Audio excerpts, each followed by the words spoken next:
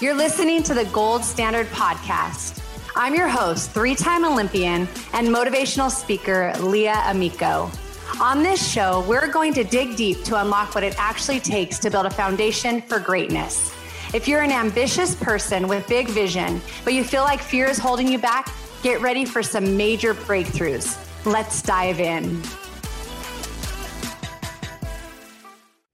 Welcome back to another episode of the Gold Standard Podcast, sponsored by Major Media League. Today's guest is very special to me. She was the Max Preps Player of the Year, California Gatorade Player of the Year for softball in 2017. She was also the National Gatorade Softball Player of the Year. That's a big deal nationally. And she got a college scholarship at Cal State Fullerton. I want to welcome Taylor Dockins to the show. Thank you, Leah. Thank you for having me. I'm so excited to do this with you, and just thank you for wanting me to be a part of it.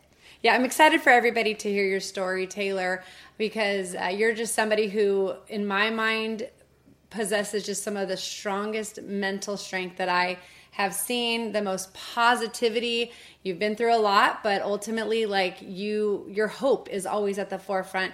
Mm-hmm. Let's talk a little bit about softball and your softball journey first and foremost. I need you to tell me your size, because we're going to rattle off. I said your awards, but we're going to rattle off some numbers for you, and I think your size is important. How tall are you? I'm 5'4". Okay, talk to me about being a 5'4" softball pitcher. Did it ever cross your mind, like, wait, some of those Olympians, they are, 6'1". How can I be this great pitcher? Oh yeah, definitely. I mean, looking at Jenny Finch and those tall pitchers, Kat Osterman, I knew I had to work harder, even being shorter. I knew that I had to put that work in, and I had to have that mindset of just making sure that I was strong enough, and I had it mentally, physically, to actually be that player I wanted to be, and just be the pitcher that I wanted to be.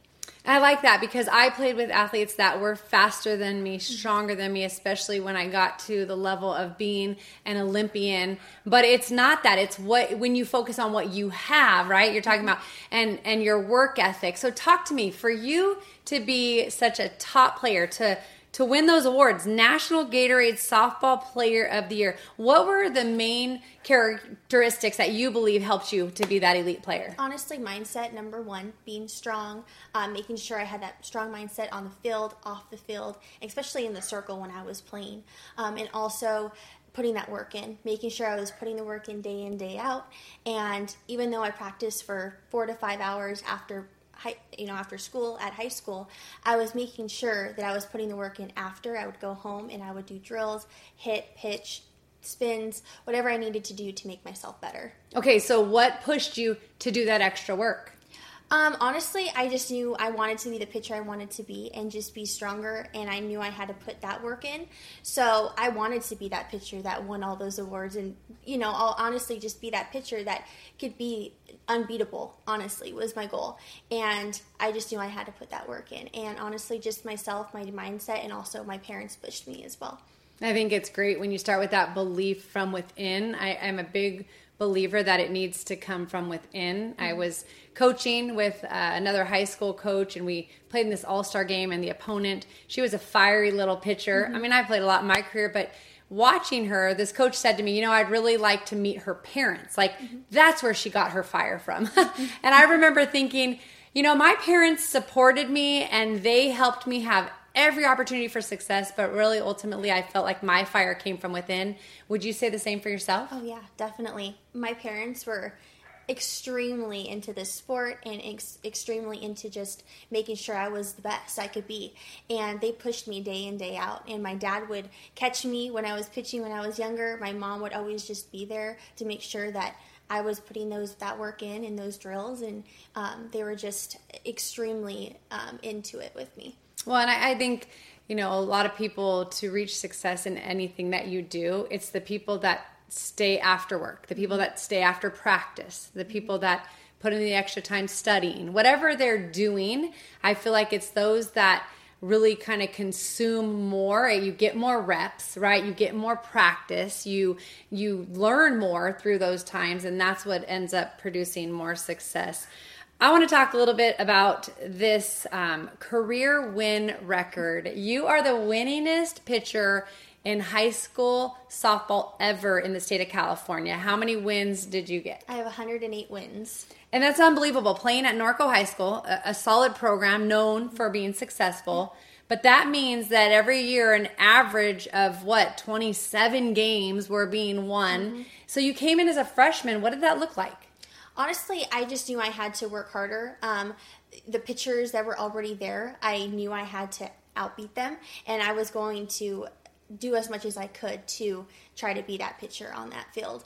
And Norco High is a great organization, and I look up to many pitchers that had been there before, and I wanted to just be that pitcher, and I wanted to do what I could, and I knew I was capable of it.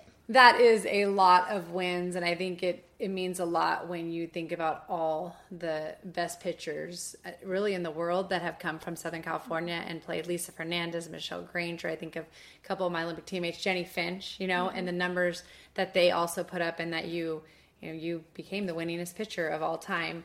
So that is awesome. I was reading an article, and you were talking about your senior year. You had surgery.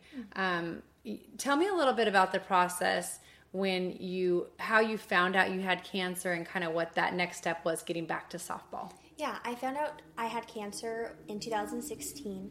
I was in Colorado for a softball tournament, and there I was having some really bad symptoms, and I got rushed to the emergency room one night, and that's when they did a CT scan and found out that I had a mass in my liver. And being in Colorado at the time, I had to fly back to California, and 5 days after that, I had to have surgery to get the mass removed.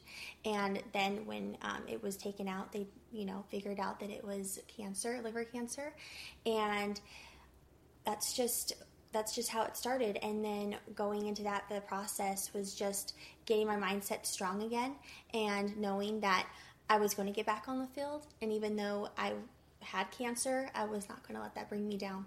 And so was it keeping your eyes on the goals that helped to push you to be able to overcome kind of now this new struggle that you had? Yeah, definitely. I told my softball coach, I was like, I'm going to be back on the field in September. I had the surgery in July, and I was going to be back on the field.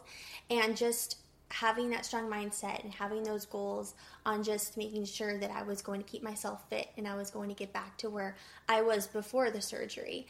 And good thing I was already in shape before going in. I was able to recover fast, and I was back on the field pitching for my senior year. But I think it's one thing to talk about a strong mindset, and you absolutely have that. But what about staying positive? Because that's where I feel like you kind of are set apart from a lot of people. Like, people go through challenges. We all face different difficulties. But for you, what I've watched is you have stayed positive and optimistic throughout this entire journey. So what keeps you so positive? Honestly, I've always just been a positive person, and even though I'm going through this, I just know I have to stay positive and lean on my faith. Honestly, God is the only thing that has really gotten me through, and the prayers from every support system that I have and every person out there. It's just honestly incredible, and just knowing that it's always in the mindset and always just staying positive, even in the hospital, even talking to the nurses, they're always like, wow, you always say thank you and please and thank you and all that stuff, even though you're in so much pain. And, I just make sure that I'm always just staying positive throughout everything. I mean, you never know when it's your last day. So just, keep persevering. And do you just think that you want to get the most out of life no matter what it is that you're doing? Yeah, every single day. No matter what, I'm just always just relying on my faith and just pushing through every single day and staying positive. I do believe in the power of prayer, and I've been, really honored to be able to pray with you over the phone many, many times right before you're going in some major surgeries. We know that you're in God's hands every single time. Obviously, we pray for the doctors and the surgeons and for them to have that wisdom, but I think your peace is another thing. I want to talk a little bit about that. What would you tell somebody else who is like, I am not at peace? Like, I just have this worry, this fear, this anxiety. What would you say? Because when I look at you and through this entire situation, the past 6 years with your journey with cancer, many, many surgeries. How many surgeries have you had? Oh gosh, I can't even count. Probably the most, maybe 10. Okay, 11, and big honestly. ones. I know. Major surgeries, Yeah. But I feel like the peace is what I notice. What would you say to somebody who says, I have no peace? Yeah, I mean, that's tough. I mean, I met a lot of people in the hospital, many kids, many adults that don't have peace, that don't even know God, don't even have their faith in what, especially with what they're going through. And I just constantly remind them that, even though you have this, you can't let this bring you down. You can't let this define you. And you have to, make sure you find the Lord and make sure you have to pray about it, because even though you're going through this, it could be really tough, or it could be really great. I mean, even though I'm going through something really bad, I'm staying positive because I'm not letting that bring me down. Because if you let that bring you down, that's, you just know where you're going to end up. So staying positive, making sure you just have your, your faith and you're leaning on the Lord is honestly the only thing I could really tell someone if they can't find their peace in what they're going through. And, to me, I just see that people almost draw strength from you. They look to you. They see how you're going through it. Talk to me a little bit about some of your teammates. I remember you talking about in college, you maybe would have a treatment in the morning and then you would go and be like, I'm going to go to lift. And almost like some of these athletes, it kind of clicked with them if they were complaining about being tired and thinking, oh my gosh, and then they'd see you and it almost would just think, wait a second, it shifted their perspective. I honestly love that. I love that it did shift their perspective, because they take their day, people just take their life for granted. And even though I'm going through something, I'm going to be pushing through and I'm going to be getting out there and just living life. And someone who's healthy may just be like, gosh, life sucks or whatever. But honestly, just making sure that you just are living life, because you just never know when a moment could come that your life could totally change forever. That's right. And you're such an example to all of us. Okay, talking about goals, you mentioned a little bit like, okay, my goal, I was going to be the best pitcher at that high school, that I go into a really qualified high school, and you earn that starting spot and you got all of those wins from the circle. And then, okay, that college scholarship, I'm going to be able to go after that and make that happen. How important is goal setting to go after your dreams? Yeah, I mean, I've had goals throughout my entire life. My goal since I was a kid, to play in high school, then to play in college, and then hopefully one day get to the Olympics. But things do change. But having those goals and that mindset of just knowing that you can get there is honestly what helped me get through. I mean, having those goals every single day of working hard. I was going to get to college. I was going to be that pitcher. I wanted to be the best. And just always setting those standards for me, is I know how high I can get and how the best I can be. And so I think that's something, when you say, I wanted to be the best, I also wanted to be the best. And to me, that's another thing that's kind of internal, that self-motivation, that internal motivation. Some people need those external rewards in order to get motivated and to think, I'm going to keep pushing. But being the best, I believe, is tied to those that will work to become the best, and therefore they'll see that dream and that goal a lot more likely to be reached and to be overcome. What about now? What are the goals that you have now? So right now, going through treatment, but my goals are to just get back to school. I have one more semester left to finish, and I will graduate from college. And then also I have an internship ready for me with ESPN. I can commentate for baseball and softball, and hopefully just work behind the camera and kind of get to know a little bit more about commentating and broadcasting. That's my goal. And I don't know, see where that takes me. There's a saying, and it's, what you focus on grows. And I like this saying because when I look at you, Taylor, and I see the joy in the midst of trials and overcoming surgeries, to saying I'm getting that next thing that comes my way, and really taking every opportunity to the utmost and being the best that you can be no matter what you're doing. I see you focusing on what is next, what can I accomplish, what do I want to go out and do, and not focusing on the diagnosis, the surgery, how hard the recovery is going to be. Speak into that a little bit. Yeah, I mean, I just recently had two procedures back to back, and I'm always looking ahead. I'm always like, okay, what's next? I do talk to my parents, I talk to friends, talk to family, and they're always like, gosh, that's going to be a really hard surgery, and we'll have like those moments of just crying or whatever. But honestly, I just look for, okay, what's next? I'm going to get through this. I have to kind of put myself in that mindset of like, okay, just get through this. We can do this, fight mode pretty much. And that's what I've always lived with. even in softball. I would always be like, okay, I got to fight. This is my job. This is what I have to do. And then we can, go to the next thing. But I'm always looking forward and always looking past what could be better than what's happening now. And we know those athletes that rise up to those elite levels, it really is that mental edge that separates them from others. Okay, let's talk a little bit about those athletes then that have more talent potentially, and maybe they have a bigger build, they're stronger, they're faster, but then they struggle to get it done. What would you say that you have seen in other athletes where they maybe fall short and that they can improve upon? Yeah, well, I've seen many pitchers, especially on the field, and they are pitching or they're against a really good team and they're doing good maybe the first few innings, and then all of a sudden some hits are off of them after the lineup goes through once and they're into the second lineup and they're just not getting it done. They start getting hits off of them and they start getting rattled. And honestly, there's moments that I've had that, but never been rattled. Just, okay, I need to get back into regrouping, getting my mindset of what I need to do for the next batter, and just progressing from there.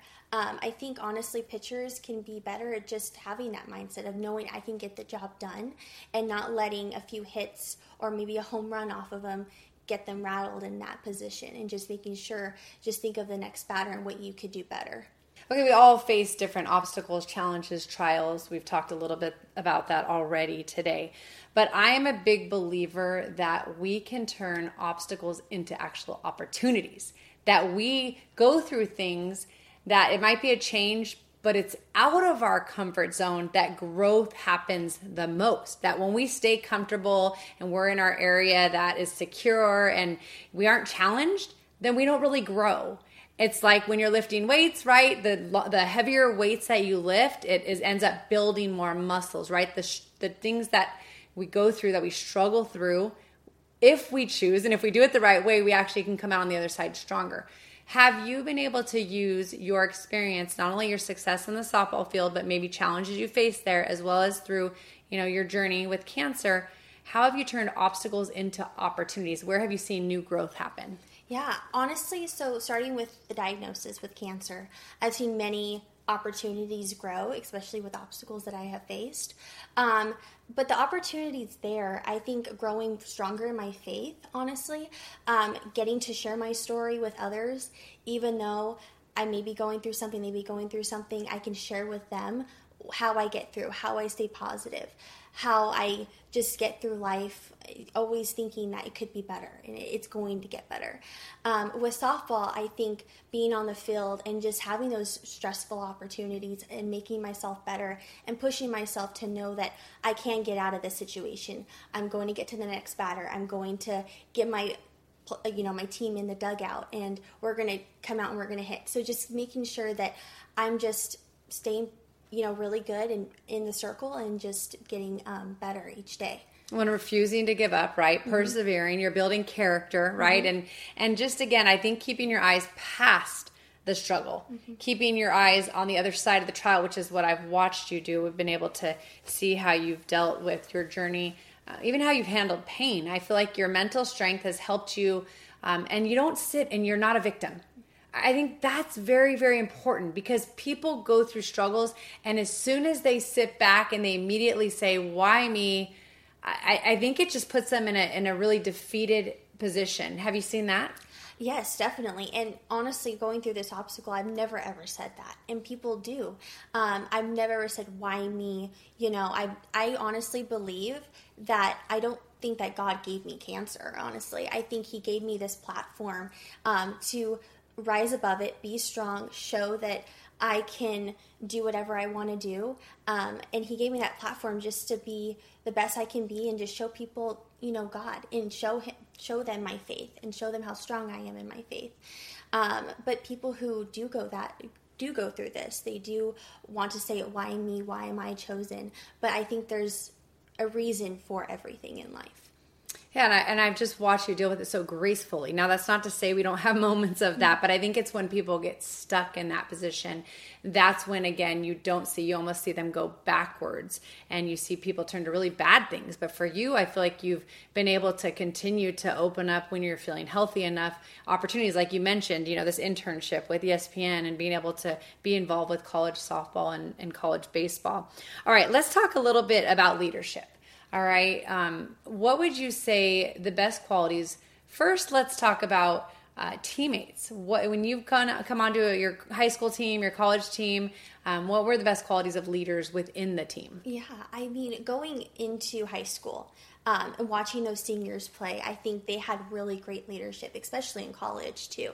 I had the best years of my life being a freshman, and just learning from them and knowing what I was supposed to do on the field and being that leader. And if I did something wrong or a player did something wrong, they would come to us and they would show us what we did wrong and talk to us about how we can be better. And I think being a great leader in that way is really huge, and making sure that they're not, even though you're a freshman, you're not beaten down by seniors, and they want to talk to you and they want to show you how you could grow and how to do better. And I think leadership is very amazing, and that's key to how to be a great leader, honestly. When I think about quality leaders, I think of the fact that if they're really good at what they do, they're going to create more leaders, not just followers. I feel like when people want to take their position of power and they want to use it against people and almost keep people down, almost like I have to stay up here, those are a lot of times insecure leaders, when they won't delegate and they won't allow others to be able to bring out their own strength. I mean, I think we're better together, and strong leaders are not afraid to surround themselves with other leaders. What about even coaches you've played for? I think one of the most important qualities a leader can have is to care about those that you're leading. How important is that? Oh, yeah, for sure. I mean, even coaches that I played for, they've had amazing leadership. But I think being involved in the player, having that relationship with the player and knowing their strengths and how great they can become is really huge. And having those coaches that I've had have been amazing. There were a couple that were, kind of hard on that, but they were people that I can actually learn from, and they can really teach me the value and, how much strength I can actually have in the circle whenever I'm on the mound.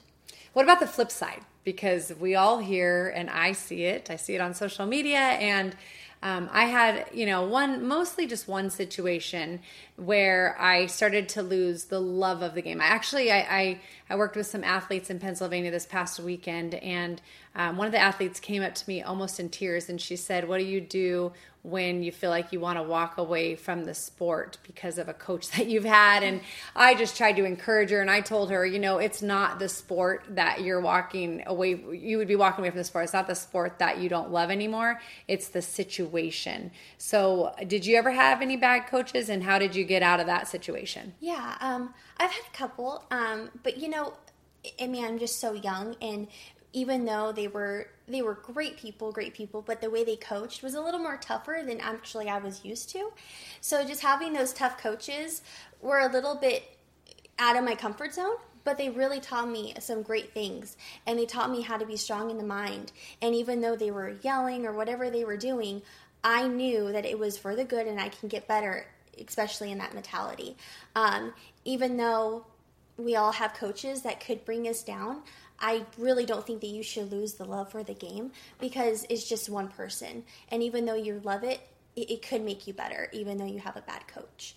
Yeah, and being able to take something positive, I think, is important.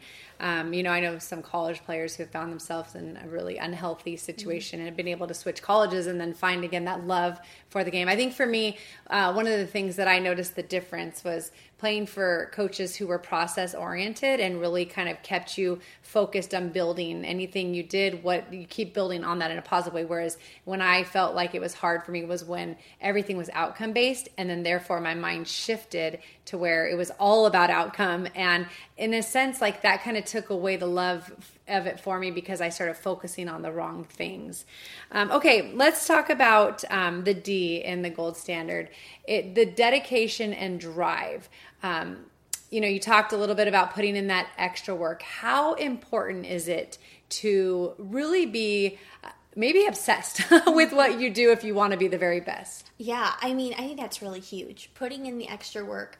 I have always been that person that would put in the extra work after softball games, after practices. I would always just go home to make myself better. And I think having, my parents there, my coaches were just amazing too. They just really pushed me to be the best I could be.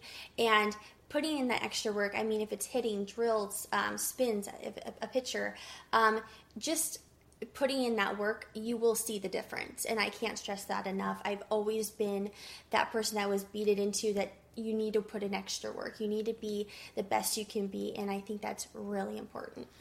So part of my journey, and I'm sure yours as well, had to do with that dedication. Came a lot of sacrifices, a lot of things I actually had to give up. If I was going to be spending this extra time with softball, there were a lot of things I had to say no to. But ultimately, again, I knew what my goals were, and so I knew it was worth it. What did you have to sacrifice? Yeah, well, I think honestly, priorities, first of all, it's all about your priorities and how good you really want to be in your sport.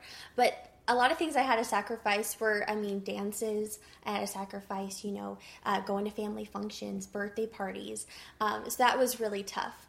But honestly, I knew that I was going to get better in my sport. I was going to get there. But my parents and my family understood.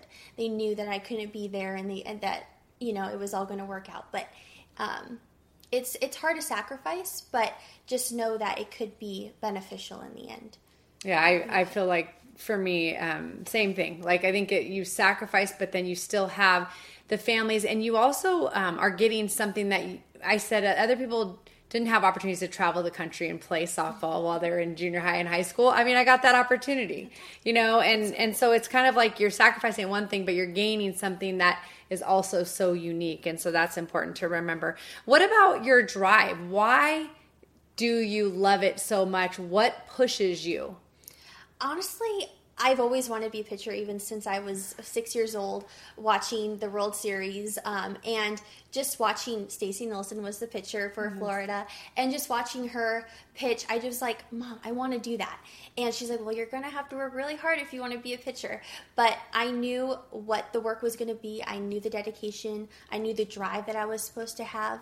And just honestly, just working the hardest I could do, do. And it was just really amazing. It was just a really cool opportunity for me, and just having that drive of just making sure I push through no matter what comes my way. So how does that transfer? You've had this passion. Softball has been a part of your life since you've been a little girl. You have continued to play throughout college. You had to stop a little early because of different treatments that you've had to have with your cancer journey. So how does that transfer now into, okay, this next season of life, I'm going to keep those qualities of wanting to be the best. What does that look like? Is it with that whatever you do? Yeah, with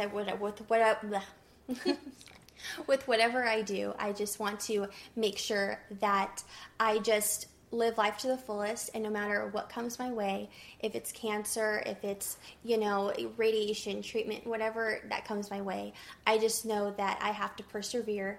And especially doing the internship, I just know that I had to be the best, and I have to put the work in, no matter what you do in life.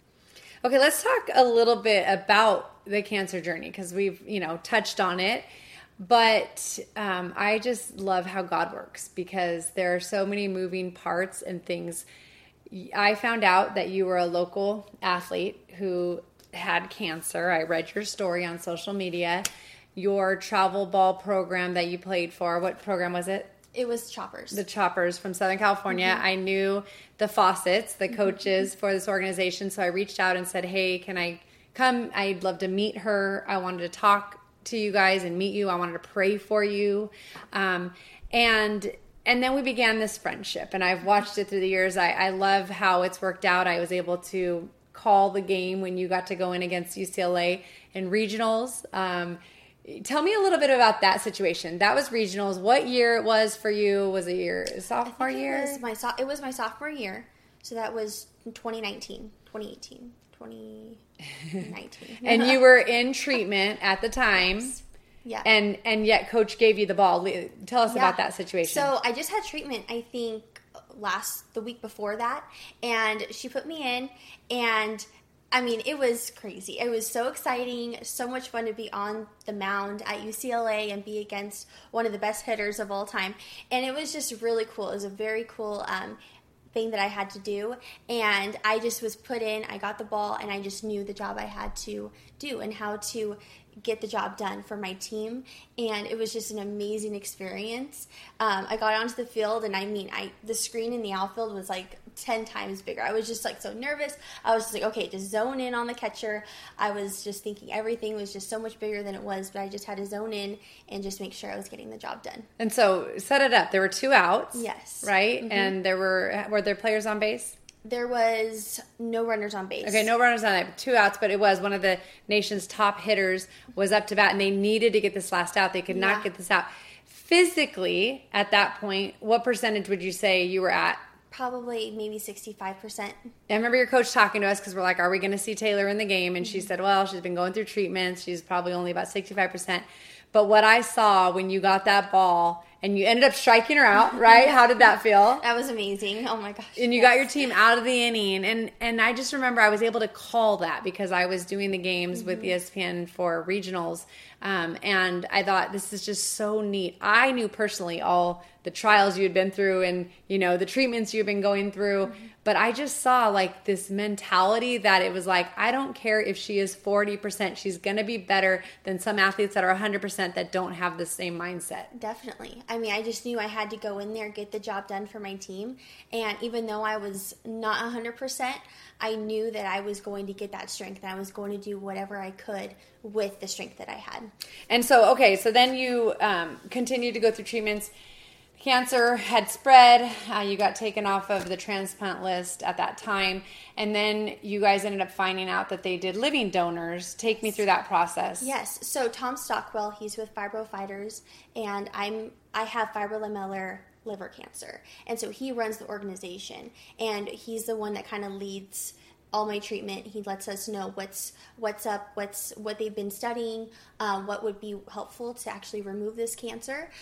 So we talked to him, and he said that Pittsburgh, UPMC, does live liver donors, and the legend is Dr. Humar, and he told us a little bit about him and just what he has done. We looked him up, and he was just the person that we needed to go to actually get a transplant. And I love this story because when it came down to the actual, transplant happening, they had to find that living donor. And so you had to find a perfect match, first of all, someone that's willing, right? And then, they needed to, there were markers they had to meet. And as it would work out, my best friend, Christy Menashe, her husband, Josh, said, well, if I'm a match, I have a certain blood type, then I would do it for her. And that process played out. I think he came and met you guys. Yeah, so Christy reached out to me on Instagram, and she was like, hey, I heard you need a liver transplant. What's your blood type? We were kind of just discussing back and forth, and she mentioned that Josh is O positive, and I'm O positive. So O is universal, so you can give to whoever. But O positive is like the perfect match. And she said, I'm not a match, but Josh is. And we kind of just went back and forth. And then we went over to their house and kind of met them and kind of just discussed the situation a little bit. And he was more than willing. I gave him the information on how to sign up to be, a liver donor. And he was more than willing, and he was excited about it. And that's how it first started. And so take me through a year ago. You just came up on the year anniversary of October 1st. Yeah, this transplant that took place. Take me into that time last year in October as you were heading into this surgery. Yeah, so my mom and I were there for a few days before the transplant, and then Josh and Christy came. And during that time, I was just more than excited to just get this old liver out and get a new one. I was really in a bad situation right before, and just my numbers were high. I was just not feeling well, and so when the day came, we had to wake up early, and we all went to the hospital all together in the same car, and it was nerve-wracking, but we were really excited, and Josh was just really excited to do this for me. And when we got wheeled in, this is something only my parents really know, but when we got wheeled in, I was sitting there on the bed and the curtain was kind of pulled because some people don't want to know who their donor is or who they're giving to. But me and Josh knew each other. So he was like, "Hey, Taylor." And I'm like, "Hey." And so the people were there and they were like, "Oh, you guys know each other. We'll move you by each other." And it was just a really cool moment. And it was just awesome to just be right by him and know that he was doing this for me. And then he got wheeled in and then I got wheeled in after him. And then, and then everything just worked out. And everything worked amazingly, and it just is a blessing. And so you've had some ups and downs this past year. Mm-hmm. Just recently, you had another tumor removed, most of it anyways. Take me through this past year, your relationship now with Josh, and just kind of where you're at. Yeah. I mean, Josh is so amazing. We have such a great time together. We meet for dinners. I go over to their house, my parents, and he's just such an amazing guy. We both are a little bit more emotional, especially after the transplant. And it's just really cool to see how much we both have grown just as people and how much our faith has grown. And it's just really awesome to just know what he has done. And it's just such a blessing. And right now, they did remove the tumor, like you mentioned. So right now, I'm on chemotherapy and starting radiation in a few weeks. But just staying positive is really all I can do, and just leaning on the Lord because I know He will get me through it all. Yeah, and we wear bracelets that say "Pray for Tay" and Taylor Strong, and I just think, the prayers of many around this country, around the world, have been prayed, and I really feel like God has answered a lot of those prayers. But you are such a witness, you're such a light, you're such an example to everyone who knows you and sees you and gets to hear. So I'm really glad we've been able to share your story. How can people find you? Yeah, I'm on Instagram. I'm on Facebook, Twitter. Instagram is Taylor_Dockins16. Twitter is 16tmoney. And then Facebook is just Taylor Dockins. So you really can find me on any of those social media platforms. And soon with ESPN Plus as well at Cal State Fullerton, working with softball and baseball there. I'm so excited for those opportunities. All right, as we just finish up, one last thing. And I know we've talked a lot about different things, overcoming adversity and staying positive and mental strength and setting goals and all these different things. Just what's your last piece of advice to people who maybe feel like they just can't overcome this one area? What would you say to them? Yeah, I think some people are stuck, especially if they find out they have cancer, if they have a certain situation, or if they're even stuck on losing their love for the game of softball. I mean, honestly, just keep your hope. Honestly, that's everything that I have always done. It's just keep my hope, keep my faith, and just know that you will get through this and it will get better. And just know that even though you have this going on, just make sure you just live life every day to the fullest. Yeah, and you, I believe, how you live, that almost is contagious to people around you. So thank you for everything you've shared today. Thank you. All right. Thank you for listening to another episode of the Gold Standard Podcast. Again, it's sponsored by Major Media League. We hope you've been encouraged by what's been shared today. Taylor is such an inspiration. And if you have been encouraged, make sure to share it with somebody else. Thanks. Thanks again for joining us for this episode of the Gold Standard Podcast. If you enjoyed what you heard, please share it with a friend. You can post on social media and tag @Leah20USA or use #Gold Standard Podcast. Make sure you also subscribe so you get notified each week as a new episode releases. You can subscribe, rate, and review on Apple Podcasts or wherever you listen. We appreciate your reviews as they help encourage others to listen in. Until next time, live out the gold standard and keep turning your goals into reality.